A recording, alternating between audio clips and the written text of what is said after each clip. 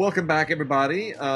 Just a quick little intro this week. As we mentioned last week, no DVD or Blu-ray reviews this week, but I did have the chance to talk with Paul Benedict Rowan for an hour. He is an Irish journalist who wrote the book Making Ryan's Daughter: The Myths, Madness, and Mastery, which is available right now on Amazon, and you can get it Kindle or paperback. It's an amazing book. It's almost 320 pages of the story of the making of the movie that nearly ended David Lean's career. And, Tim, that was such an interesting period. I mean, it was 1970, 69, 70, and all those old guard directors were going away. They were kind of breathing their last gasp. Yeah, the studio system itself was changing. You had the young bucks coming in. You had actors, movie stars setting up their own production companies and taking over studios in some cases. And the powers that had been for the previous 35 years, 40 years, were slipping away. Yeah, it's a fascinating moment. There's so many good parts of the book, which is not just about the filmmaking. It's not just about going to Ireland and this movie that took over a year to shoot, and the bad weather, and spending weeks at a time waiting to shoot 10 seconds. It's not just that. It's about how MGM as a company was changing, and how even during the course of this year plus of shooting, there was all this turbulence going on. I mean, I learned so much reading this book. It's a really good book. So, without further ado, here is my interview with Paul Benedict Rowan on his book, Making Ryan's Daughter: The Myths, Madness, and Mastery. It is my enormous privilege today to be talking with Paul Benedict Rowan, the author of Making Ryan's Daughter: The Myths, Madness, and Mastery, which is one of the most remarkable making of movie books I've read in a very, very long time. Just as a quick introduction, Paul Benedict Rowan is an Irish journalist, and he has written for the BBC World Service, and he has been a regular writer for the Sunday Times for the better part of the last two decades, writing on sports and news and everything else. And Paul, talk about, I mean, Ryan's Daughter, just to sort of preface it for people, it was almost David Lean's last film. As it turned out, it wound up being his second to last film, but it took him more than a decade to get around to making A Passage to India. And Ryan's Daughter just came around right at a sea change in the history of the movies, when everything was kind of leaving the 50s and 60s behind and moving into the grittier and more rough and tumble 70s. And all the old school directors were sort of being left behind. And Lean was coming off of his greatest success in Dr. Zhivago, with two Best Picture winners prior to that, Bridge on the River Kwai and Lawrence of Arabia. How could Ryan's Daughter fail? And yet fail it did. And the backstory to it lends so much information into that. How did you come up? Obviously, this it ties in. If you're Irish, you know a great deal about Ryan's Daughter. It's kind of a legendary shoot. But talk about what led you to do this, because you did these interviews over a very long period of time. Yeah, I even going back to the last millennium. If 1999, I kind of started my work on researching the book, and really there was an intense period over the turn of the millennium where I did most of my interviews. I traveled to Los Angeles to speak to some people over there, do some research. I live in London, so all the technical crew who worked on Ryan's Daughter, a lot of them were still living within a sort of a 50-mile radius of London. Most of them were kind of retired, and had time to sit down and reflect on that extraordinary 18 months or so that some of them spent in Dingle in County Kerry in Ireland making that film, all the way back in 1969. Some of them that were there from 1968 to 1970. So it was epic in lots of different ways. And so I obviously, I as a journalist, my curiosity was pricked, I suppose, by visiting Kerry and hearing the stories about Hollywood coming to rural Ireland in the late 60s, which was a very, I don't want to use the word backward, but it was it was a place still back in the 30s, really, in lots of different ways. Like there would only just have been sort of, they recently would have only had television there, and electricity would have been only a sort of it would have been there for about 10 years. So very simple kind of peasant kind of lifestyle most people Well, lived. and you even say in the book that everything had to they still didn't have direct dialing. They had to go through the switchboard. There was only one black and white television at the Skellig Hotel, which only the television came on at 5 p.m. with children's shows and went for a couple of hours and ended with Bewitched. I mean, you really depict very much the how many decades behind they were from what we sort of normally associate with the rest of the world. Yeah, I suppose probably direct dialing in the States would have been well in at that stage, and probably a large part of the rest of the Western world. But in Dingle, if you wanted to get through to Robert Mitchum's place, it was still, you had to go through the operator who'd stitch it through. His number would have been something like Dingle 58 or something like that, or Dingle 1 or something like. It was as simple as that. So and she might listen in as well while you were having a conversation with the great man. Right. But yeah, so yeah, I mean as I say, Dingle was it was a kind of it was really a small Irish town that was steadily declining from its peak, which was really going back to maybe a couple of centuries before. Really, they depended a lot for their income on emigres in the US sending back money, and then some of them would have lived off handouts, done a bit of farming, done a bit of this, done a bit of that, done a bit of fishing. And then, so when Ryan's daughter came along, it was like manna from heaven. The Faraway Productions, the David Lean's company, which made the film, were paying kind of 10 times the rates that these people were normally used to. And Ryan's daughter people were quite clever. They really got the locals on side by employing them for one thing, and by spending their money in Dingle in the shops and stuff, in the pubs as well, lots of it. And so they kept the money local, and local people loved them for that. They could have brought in outside people to do all the supplies, but they didn't. They had plenty of money, as you say, after Doctor Zhivago, which was certainly probably Lean's most profitable film. A lot of people would say it wasn't one of his better films, but Lean made money hand over fist on that movie. Um, Lean could do no wrong really coming into Ryan's daughter, even though as you said in your intro there, the movie times were changing. A lot of the MGM was doing quite badly financially at the time, and they were seen to be old fashioned and making a lot of old fashioned movies, and Ryan's daughter kind of fitted into that category. They had a lot of upheaval in MGM at the time. There was 3 or 4 different owners, 3 or 4 different presidents coming in, all trying to rescue the company, all trying to get a bit of the glamour of Tinseltown. These were guys who had previously worked like Seagram's, like Bronfman, Edgar Bronfman. He ran Seagram's, but Yeah. they all seemed to be attracted to the film industry, even though some of them knew little or nothing about it. And eventually, it was Kirk Kerkorian who you'll know, who took over MGM and brought in a guy called Jim Aubrey, the Smiling Cobra, who was just a kind of a cost cutter and a slasher, and basically no movie was going to cost over $1 or $2 million to make. And Ryan's daughter, even at that stage, was heading into being a $15 million movie, but it was too late for Aubrey. He stopped a lot of movies at the time being made. Zinnemann's movie Man's Fate was axed, even though the sets had already been built on Pinewood Studios, and Kubrick's Napoleon that was iced as well. So Lean was far enough down the tracks so that Aubrey couldn't stop him, and MGM as well. They were hoping that Ryan's daughter was going to really kind of save the company. That was the feeling at the time. Wow. Hmm. And your own fascination with this. I mean, you've committed a lot of time over the years to this story. What does it mean to you personally? Good question. I would like Wade. Unlike you, you probably maybe love the film. I love the film in terms of the scenery and the landscape and all the rest of it.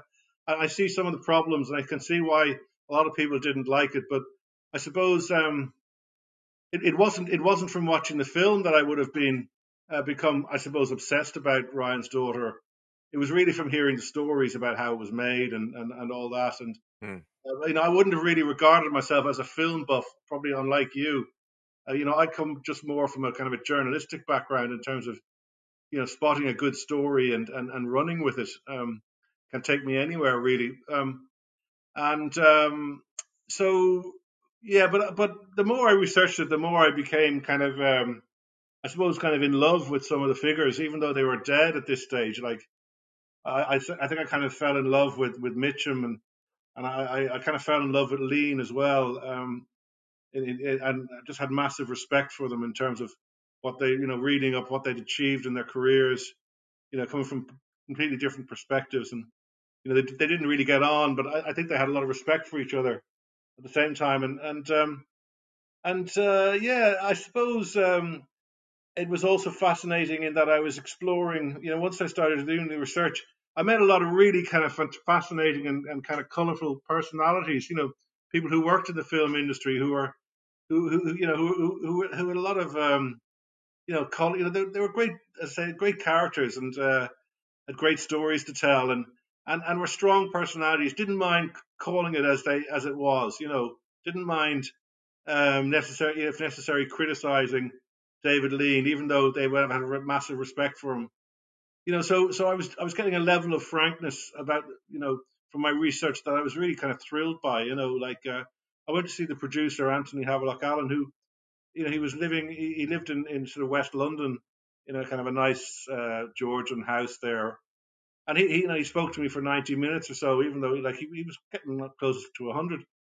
His mind was still sharp as a tack, really.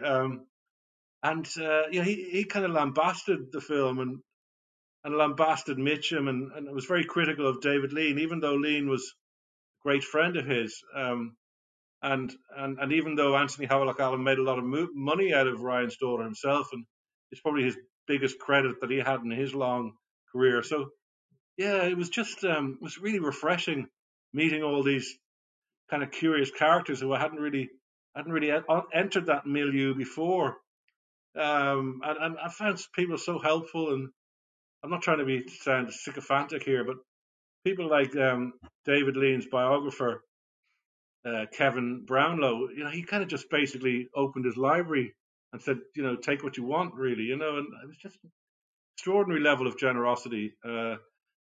So yeah, so the more I kind of researched it, the more the fonder I grew of the whole film and everything around it, really. And I think the book is quite critical. Lean made a lot of wrong decisions in terms of when he made the movie, and there was probably they probably didn't do their homework properly in terms of the Irish weather, how it was going to mess around with the schedule and all the rest of it. But I hope that my respect for Lean and the others comes across in the book. It does very much, and what I most love about the book, because I've read all the existing, I've read Adrian Turner's biography of Bolt, I've read Brownlow's biography, but Brownlow's been very, very kind with me as well. When I've needed some things, he's been a wonderful resource. I know Steven Silverman, who wrote the original Lean bio, and of course I've read Eddie Fowley's dedicated Maniac memoirs, and they Yeah, all paint a picture. But your book fills in all the blanks. I feel as though it's they all just provided the mortar, but you've provided the bricks as far as this film is concerned. yeah, I definitely. And the thing is, when you talk, Go on. Sorry. Yeah, keep going. no, I was going to say really quickly that Ryan's Daughter does kind of get short shrift because obviously it's the film that of his latter part of the career that doesn't stand out. Of his last 5 films, it's the only one that wasn't nominated for Best Picture and Best Director and all of that, and so It's they the tend to sort of it's the skirt it's the past it. runt. But I think it's a real cautionary tale. Yeah, it's kind of considered to be the runt and the litter, isn't it? You know what I mean? Like, Yeah. which is really, really unfair on it. Like, and that sounds a bit flippant, but really that's the reality. I mean, like as you pointed out there, Lean was on an incredible, you know, winning streak. Going from when he turned to Hollywood to make his movies, which really was Bridge on the River Kwai back in the late 50s, when Sam Yeah. Spiegel basically commissioned him to shoot that film, which they shot in Ceylon. It was called, as it was called at the time, Sri Lanka. And that was a kind of a test for David Lean. Could he hack it? In the jungle, and by God, he could. He thrived in that kind of environment. And then he went on to even excel himself even more by making Lawrence of Arabia in Jordan and elsewhere in the desert. Incredibly difficult film to shoot, and huge logistics and all sorts of problems. But these movies were all incredibly successful. Doctor Zhivago, they all. I mean, I think by the time I think they'd won something like 19 Oscars. Those three films um, Yeah. alone, and then so he was coming into Ryan's Daughter, as I say. So, I hope I haven't forgotten the question you asked me originally there, Wade. But Well, where I was going with this was that people tend to overlook it or pass over it because it's yeah, not one of the great exclamation points in his career. But exactly. what I love in this book is that right now we are going through kind of another sea change in the entertainment business. Studios are consolidating, streamers are coming up.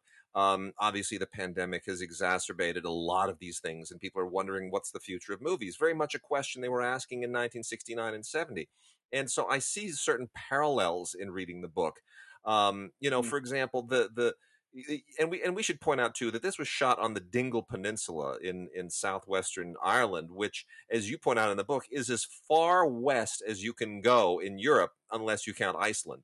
It is mm, it is the furthest western part. It's there's these little kind of wind whipped fingers down there in lower Ireland, and it sticks right out there. And all of that stuff would have been done by CGI today. They wouldn't have built an entire mm, village. They would have just created it on a computer. So there's something yeah. really rustic and pioneering about this story that is very, very cautionary for today too.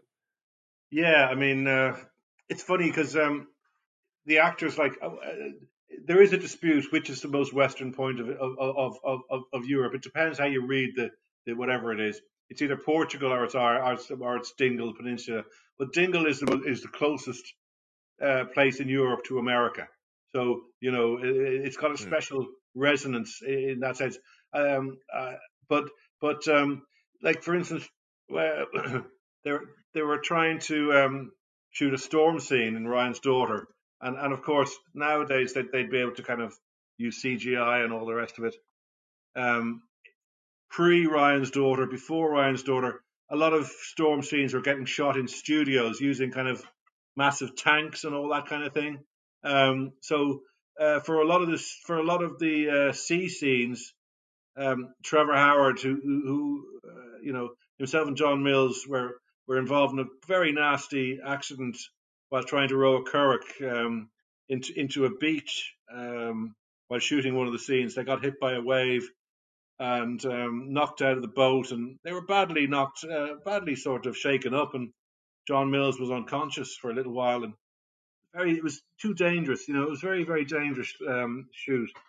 And sort of Howard was complaining afterwards. He was said in the old days we would have shot that in the studio, with in a tank, and then of course and then you read it and you think, well, yeah, and now these days they would have CGI'd virtually that whole thing.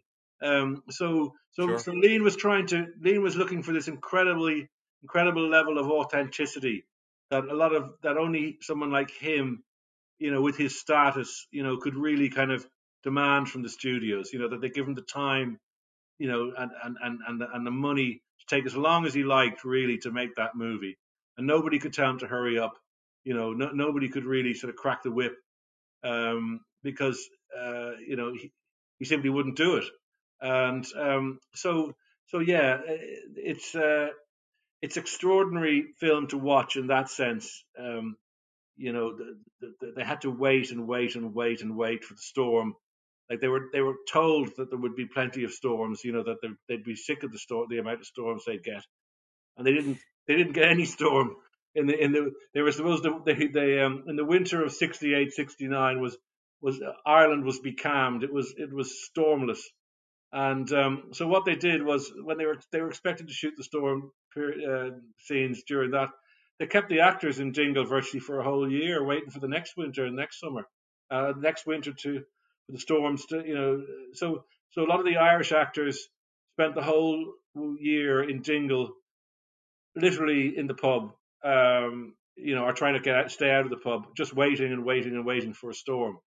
And so the costs sort It's of just escalated, amazing. rocketed, and of course, they were all they couldn't they were all sort of they had to stay within a sort of 20-mile radius of Dingle, in case suddenly that they were called to get before the camera. So so it became a very kind of cloistered environment in Dingle, and they almost became like kind of gossipy villagers themselves in a way.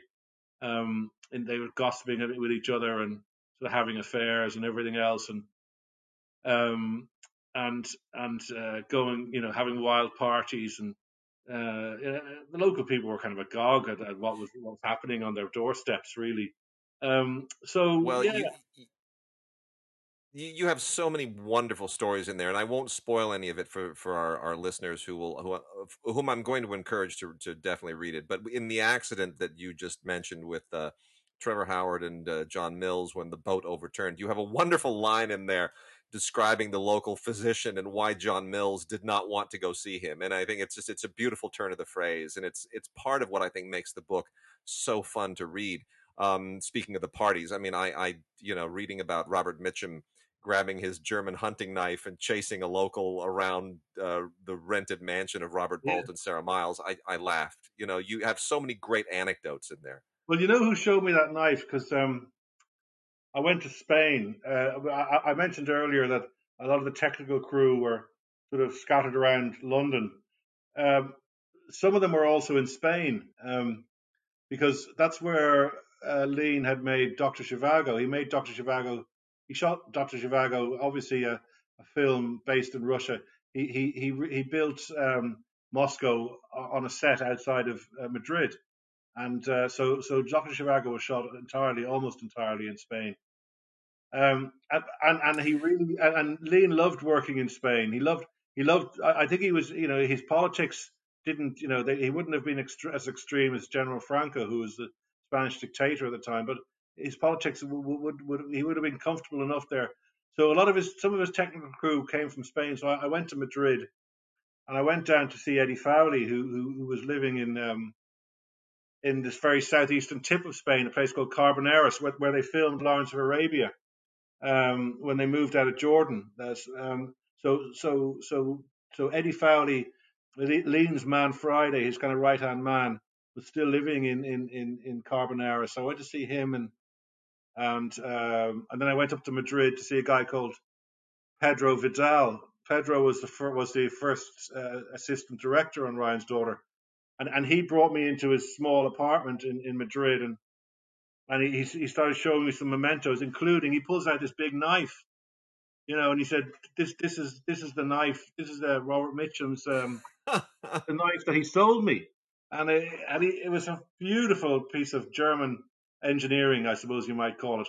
And it was a Puma White Hunter knife, a deadly weapon, a beautiful. And he said, Robert Mitchum sold me this for a penny after I expressed my admiration for it, and that was really extraordinary. That extraordinary moment, actually, in my research when I saw that, and that linked in then with the There's a story about the party when some local idiot kind of poked Mitchum in the eye, um, and Mitchum went out. Mitchum's eye was bloodshot, but he said it went out to his car. He was enraged.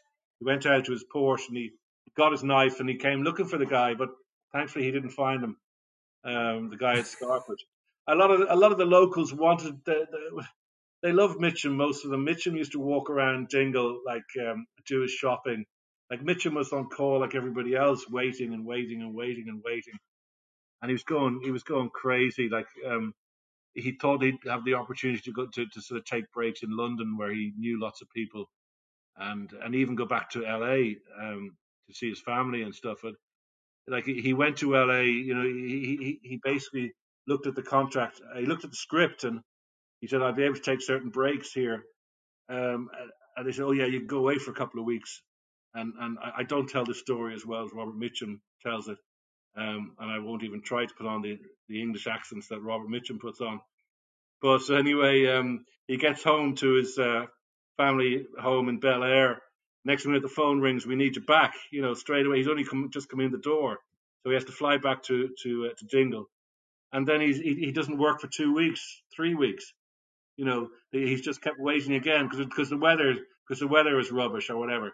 So he's just going absolutely stir crazy in Dingle, and he builds up a kind of resentment towards the producer, particularly. Um, and towards Lean. He blamed both of them for making his life so miserable, um, and he didn't hold back, particularly when it came to dealing with the producer. Sure.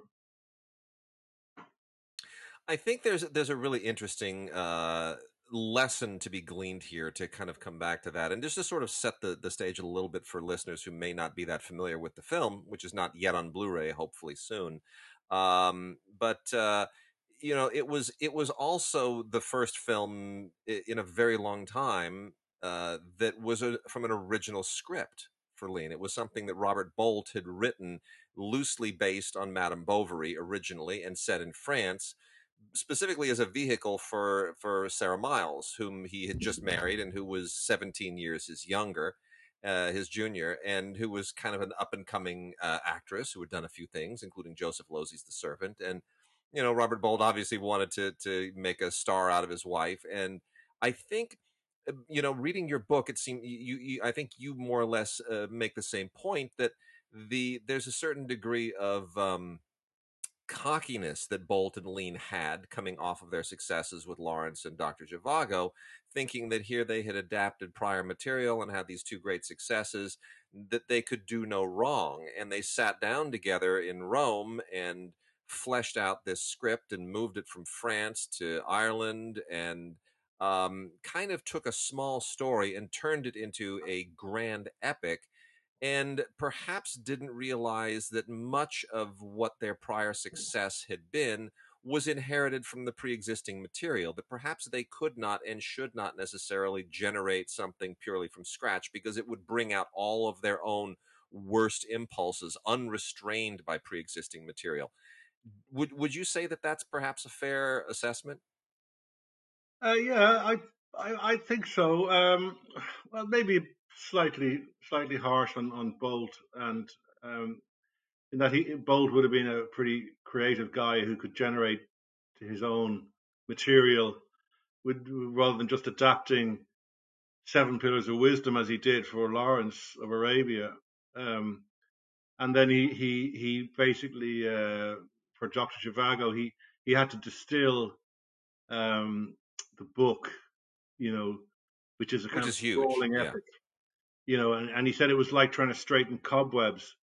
So he was kind of sick of doing that. Really, I think he that's what he said anyway at the time. He said, "I don't want to do any more of this, this sort of stuff."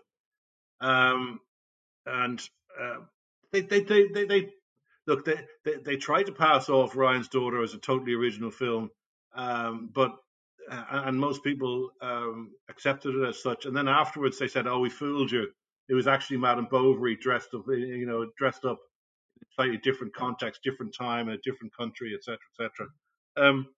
But yeah, they they I suppose they were. Lean was a fierce romantic. He didn't like Bolt's original script, which was Madame Bovary, and just a straightforward adaptation of Madame Bovary. He didn't like it particularly, but Lean had just fallen in love with a young woman himself, who became his fifth wife. He was married at the time to an Indian woman, and then when he was in India, he met I suppose you might call them he met a kind of a Western woman who was born in India to Swiss parents, young girl. She was Sandy Lean. She was Sandy Hoth. She was 20 years of age. So he kind of he came to Dingle with his young girlfriend. Really, everyone kind of assumed it was probably his wife. Um, and so he kind of originally dismissed Bolt's picture, Bolt's screenplay, not screenplay, Bolt's script, because he thought Bolt's sort of fallen for this Sarah Miles woman, and he's kind of, he's kind of lost it. He's lost the plot a bit, and then sure enough, Lean then loses the plot by falling in love with a young girl himself. So that's what the kind of film is about. It's about kind of whether an older man stayed in his ways, can satisfy a young woman in terms of her expectations and what she wants out of life, um, and so that was what that's what part of what Ryan's Daughter is about. It's about a young girl growing up and trying to wrestle with with becoming a woman in a kind of a very kind of you might say kind of a where she doesn't have any empathy from the local people. So she marries this person who she thinks is the man of her dreams, but he's not. I mean, this is what happens in the film. Without I'm not giving the plot away. It's 50 years made 50 years ago. So Robert Mitchum was playing the older man, who's basically a bit of a flop in bed, essentially. Can't really satisfy Rosie in that department, and then she goes and runs off and had an affair with, of all people, a British army officer, the occupying forces who the local people hate. So then you have this kind of forbidden love aspect to the story. So yeah, so it was it didn't really have that kind of epic quality though that say Zhivago or Lawrence Arabia had, that which kind of spread across kind of almost like generations, and involved kind of epic kind of battles and conflicts, and they were genuinely epic Yeah. material. Ryan's Daughter was really just a kind of a small love story, um, like Leo McKern, who played the part of Ryan, the publican, the father of Rosie Ryan, Ryan's daughter. He said it was like a women's magazine story, really, which was a pretty which Hmm. was meant as a criticism, and certainly came across as a strong criticism. So yeah, but Lean was, as the producer said, a part of the criticisms from Anthony Havelock Allen was that of Lean was that Lean was sort of in epic mode, and he couldn't kind of snap out of it. He just couldn't, and he kind of fell in love with the kind of rugged Irish countryside. So it was this small little love story packaged in this enormous kind of vistas of landscapes, and some people said that the characters kind of became kind of microscopic set against the kind of big backdrops, and I think that's probably a fair criticism. Although I'm so biased because I love those backdrops. They're part of my childhood, and visiting there on holiday, that I can just soak them up all day, but not everybody can. So, yeah, it's funny that way. Well, I saw the film projected in 70 millimeter probably about 10, 12, 13 years ago at the Academy here, the Samuel Goldwyn Theater at the Yeah, Academy, and it was one of the most transcendent things I've ever seen. I mean, I had only seen the film in 35 or on video before, and this was my first time seeing it the way it was meant to be seen, the way it had been originally seen, and it was. I've never seen the beauty of Ireland captured more vigorously or vibrantly. yeah. It was really really extraordinary, and I think the film has aged well. To Wait, be wait, honest, it's wait, it's it's wait, it's interesting. wait. Yeah, Let me interrupt you there for a second, okay? Because I went to see it in LA as yeah, well, at the Academy Samuel Goldwyn Theatre on the 15th of yep. November, 2002. Were you there? W- I was there, so we were there at the same screening. That was it. Yes. And now it's taken us best part of 20 years to actually have a conversation. Yeah. No, that's great. No, that was it. Yeah, I didn't think it was that long ago, but it was. It was 2002. Yeah, for sure. Because that was the day that one of the Mills's daughters was there. Harriet or Juliet or one of she was introduced. Do you remember that? No. Yeah, that was an amazing screening. It was just luminous, and as I understand it, I think that was I that I think Robert Harris told me that was an answer print, but I'm not quite sure. But still, I mean, it was extraordinary. And the thing that I find most interesting too, in that respect, is that it was the last of the great 70 millimeter films shot in '65 until Far and Away with Tom Cruise and Nicole Kidman, which was also Irish, and which I saw at the Cannes Film Festival when it came around. But this film not only ended Lean's career through the '70s and into the beginning of the '80s, but it ended the 70 millimeter moment that was so dominant in the 1960s. It really was the last of a certain breed of film, and I don't think it meant to be, but it wound up being. Do you think that in many respects that the film's box office failure at the time uh, reverberated in that way? Did it sort of send a chill down some people's spines about trying to go and make another one of these big widescreen epics? Um, Look, I'm probably not the best person to sort of answer that, except to say that making a movie in 70 millimeter, 65 to 70 millimeter, it's incredibly expensive. You know, you've got to you need massive lighting. This is what Lean found. He had to get in these huge brute. They called them brutes at the time. Um, these things weighed, they were a ton. They weighed a ton. So everything was bigger. The lamps, the stands, the track that it ran on, the cranes, everything was just like a enormous logistical, exercise. Um, he had shot Zhivago in 35 millimeter, and won, and it was, it had won Oscars for Freddie Young, who was the director of photography, the cameraman. Young won an Oscar for virtually every Lean movie he worked on, including Ryan's Daughter. And Young was sort of happy enough with 35 millimeter, but David Lean was insistent on 70 millimeter. I think partly because he had got to the stage where he could call the shots exactly as he wanted to do it, and he wanted to go back to the 70 mil that he had shot Lawrence of Arabia with. Um, and everything was contracting, post Ryan's Daughter, as we talked about earlier with the budgets for films. Sort of the power of television was enormous. Um, 70 millimeter meant nothing, and it didn't work for television, does it? You'll know as well as I would, Wade. So I suppose a lot of the screens were probably changing as well. You need a massive screen to show that kind of wide format, don't you?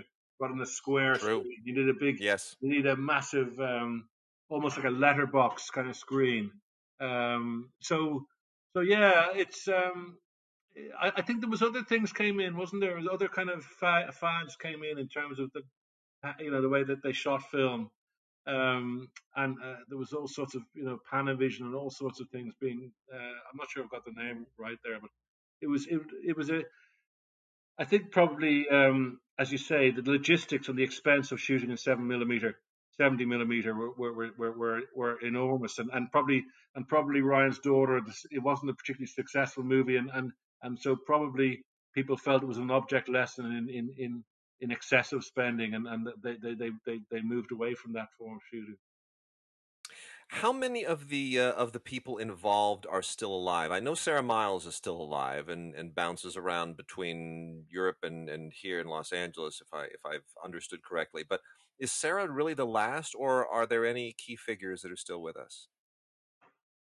Uh, Sarah is very alive and kicking for sure. Yeah, she is. She's a very vigorous 78, 79-year-old woman, in great health. I saw her about a year ago, the last time, down in her lovely sort of manor house in West Sussex, uh, south of London, um, where I think she still nurtures plans to do a sequel to Ryan's Daughter, um, which she's been working on. Um, Now that's that's a kind of a semi-secret, and I'm not sure if it's ever going to happen.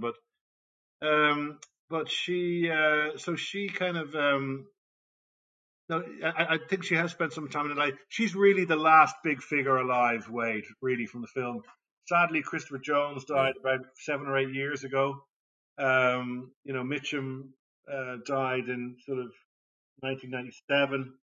I'm trying to think of anybody else really who's kind of a star or kind of and really no, they're sadly they've all parted. But I did speak to Christopher when I went to Los Angeles back in 2002, and I spoke to John Mills before he died, and and so and some of the Irish actors as well. There's a few of the Irish actors are still alive, but no, really, Sarah, as you say, Sarah is really the last living um, the living reminder of the film.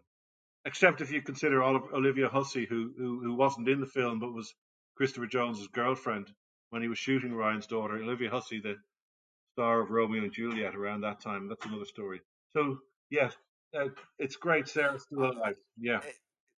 And I have to say too, that is one of the things that I most enjoyed are the little tangential stories about how this connects everything. Ryan's daughter winds up being a very strange hub to a lot of other goings on that Christopher Jones's managers that they while they a gay couple who were on kind of on holiday more or less during the film, that they had rented out their house to Roman Polanski and Sharon Tate, and suddenly all of when you share those anecdotes, it enlarges the world of Ryan's daughter. Or when Pedro heads to Los Angeles to try to talk Marlon Brando into taking the part that Christopher Jones eventually took, and you have a very, very funny anecdote about that as well. I mean, they're all of these wonderful peripheral stories that just sort of paint a picture not just of this production, but of Hollywood at this very eccentric moment of time when it Mm. was changing from the culture of the studios to a bit more of a lazy kind of counterculture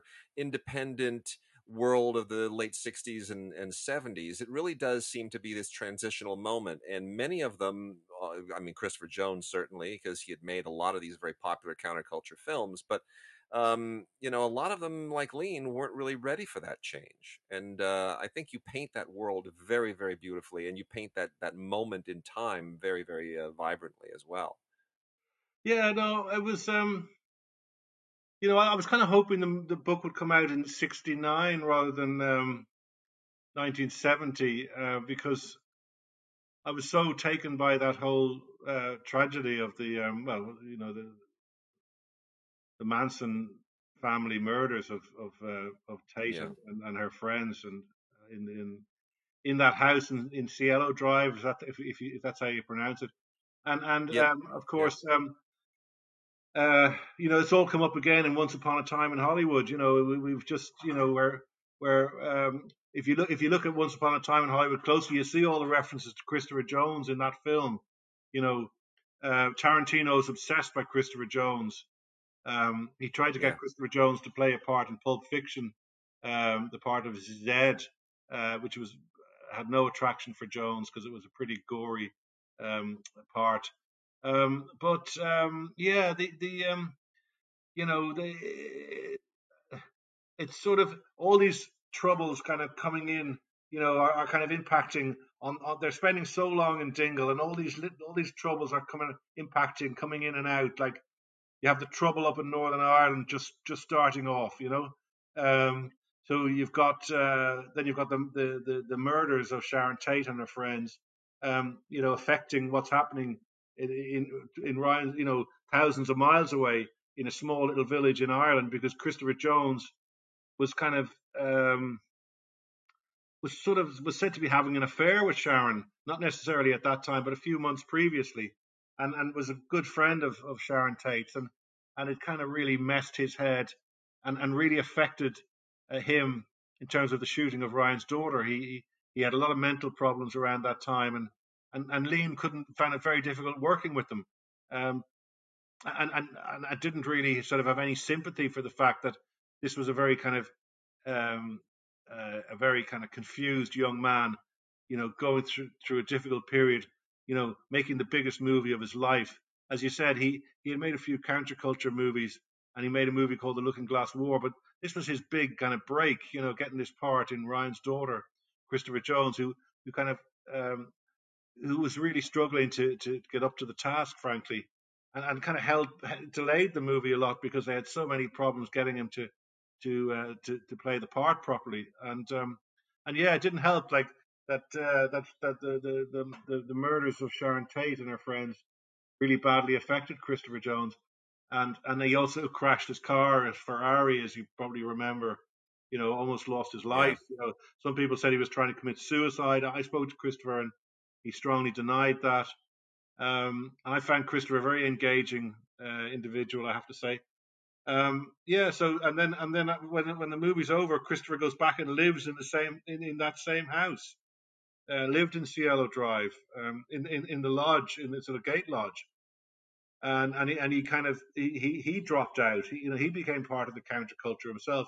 He became a kind of like a hippie, even though he never really embraced that particular movement up till that time. So the Christopher Jones story is one of the most interesting parts of the book. What happened to Christopher Jones, and um, and perhaps I'm not saying Ryan's Daughter was cursed. I mean it's just too flippant to say that. But there was two people going into that movie who were supposed to become superstars. One of them was Sarah Miles, and one of them was Christopher Jones, and both of their careers kind of declined very, very sharply after that. Christopher virtually never made another movie again, and Sarah had a huge problem post Ryan's Daughter over the death of David Whiting, her manager. When they were shooting a Right. film in over in Arizona, um, and kind of she said she became blacklisted by Hollywood over that.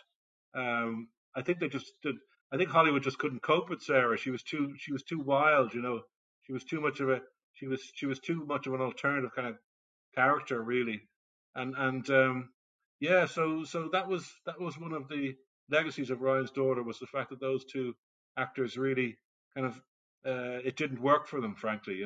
That's sort of part of the reason as to why Ryan's Daughter is in some ways seen as a bit of a failure. And it's funny because again, I think the film has aged beautifully with time. I think unless you know all of these backstories to it, unless you know all of the problems, I think watching it today, it just feels like a wonderful, wonderful throwback to a kind of film that just doesn't exist anymore. And there's something sort of deliriously romantic about it. And again, unless you know all of the problems, you would never see them necessarily on the screen, at least not with our 50 years of hindsight. Um, but there's also, I think you do a much better job of sort of painting a picture of that moment later on when the National Society of Film Critics had Lean as a guest, and they all basically ganged up and attacked him, which shows up in obviously all the other Lean biographies and most significantly in the Brownlow. But you really paint it much more in detail here. And it's interesting because Richard Schickel, being the one who sort of attacked Lean initially, Schickel was a colleague of ours for many years before he passed with the LA Film Critics as well. So I got to know him to as well as I think anybody could get to know Dick Schickel, who was by that point was a pretty crusty curmudgeon. But I think what comes out the way that you write it is perhaps that there was not as much ill intent as Lean may have perceived. And I could certainly, having known Schickel, I could see that when the very sort of famous dig that he takes at Lean initially, I could almost see Schickel thinking that he was being cute and perhaps adorably impertinent, and not necessarily understanding that someone would take that as an insult. Yeah. So I mean, again, it's really, you paint that picture very, very well as well. Do you also feel that perhaps the film has aged much better, and that we see it through, not to pun intended, but rose-colored glasses? Yeah, I do. I totally take your point about the fact that they really don't make movies like that anymore, and it still looks absolutely stunning. It's visually it's just incredibly powerful film, and it's quite slow moving, but I think it's really kind of it really takes you to a different world completely. And even as an Irishman, I'd say that. I think the ending, they didn't quite get the ending right, but we can forgive them that. I think with the Schickel thing, funny because Steven Silverman is the guy who kind of, who I think is probably a colleague of yours as well. Like Yeah, I Stephen know would be an Stephen well. interesting guy to talk to about, because Lean. It was in Stephen's book on David Lean that Lean really laid into Schickel over that meeting in the Algonquin Hotel in New York in November 1970. He said that Schickel had said, how could the guy who directed Lawrence of Arabia make this pile of shit? Um, which really would be which would be an insulting thing for anybody to say to Lean. Schickel argued that's not how the meeting opened, as Lean claimed. Lean claimed that was part of Schickel's opening remarks. Schickel had a different memory of it, and he said that he made that remark or a similar remark maybe an hour into the meeting when said he was trying to sum up what the kind of critics were saying to David, and Schickel said that he didn't use the word shit, he used the word piece of bullshit, and um, and, and Schickel argued strongly in a letter to Brownlow, Lean's biographer, that bullshit is not as kind of offensive a word, certainly in an American context, as shit is. So I hope you don't mind me using that kind of language. It's Oh important. no, it's No, yeah, it's the historical record. yeah. I have to say, having been on many email chains with Richard Schickel over the years, I am inclined to take Lean's version of that story much Really? more Oh, so. yeah. Richard Schickel's, Wow. yeah, Schickel's. I mean, well, a lot of us have saved those email chains for posterity because Schickel's forethought was. Even if he was not being malicious, his lack of forethought certainly comes through. There's an instinctual kind of curmudgeonliness to What's him it? that Yeah. you sort of have to sometimes you read twice and go, did he really just write that to the whole group? And in fact, he did. Well, So at the none end, of that surprises me in the least. well, Lean's. I took Schickel's side slightly because Lean would kind of famously kind of forget things that he didn't like or didn't, and slightly twists, the facts to suit himself. I think on some occasions, and his recollection of things wasn't always 100%. But I mean, probably the main villain of that piece, in inverted commas, was Pauline Kael. She was the most Sure. vituperative, uh, and was uh, Yeah. she was the most vituperative, and she was completely unapologetic about that. Um, Which is certainly in keeping with her character. Yeah, exactly. And so so she was apparently the one who was kind of the most offensive, really, if you will, and I think and Lean certainly remembered all that, but he kind of found Hale to be quite an attractive woman as well, so which probably not all directors would share that opinion, but yeah, she I don't suppose you didn't know Pauline Kael as well, did you? Probably knew her as well, Wade. I did not know Pauline Kael, but a number of my colleagues are considered what they call Paulines, or there's a term for it that's escaping me right now. But Okay. they were acolytes of hers and Oh, kind well, of came yeah, out from under her thumb. yeah. A radio colleague of mine, Peter Rayner, who writes for the Christian Science Monitor, was one of her close associates as well. So I've heard many stories about Pauline, certainly Yeah. firsthand, Mm. secondhand. I mean, Yeah. yeah. Anyway, look, I'm digressing slightly, but she would have she wouldn't have held back, no doubt. She of course she was kind of like, I think she prided herself. I think is she a New Yorker? I'm not sure, but she was very much of that. She went out, she left the meeting, and she kind of um and Lean's girlfriend, later to be wife, who we talked about before, Sandy Lean. was waiting outside along with a guy called Nat Weiss. You probably heard of him, of MGM, an MGM publicist, and his wife. And Cale sort of grabbed Sandy by the hand and said, "You got to come into this meeting. You know, we need some dames in here. You know, we need some. There's too much testosterone, you know, pouring around in there. We need to sort of lighten the mood a bit. You know." And she tried to drag Sandy Holtz, as she was at the time, into the sort of banqueting hall where they were having the meeting, and Sandy was having none of it. So that was you know, I mean, I think there would have been a lot of the critics would have there would have been a lot of kind of bitchiness among the critics as well, and I think that you know, Schickel certainly felt that Cale was kind of monstering the whole meeting, you know, and perhaps that might be, you know, I can well believe that to be the case. Paul, thank you again, and I will encourage all of our listeners to definitely pick this book up. It is a wonderful, wonderful lesson in filmmaking and in an era bygone. Making Ryan's Daughter: The Myths, Madness, and Mastery by Paul Benedict Rowan.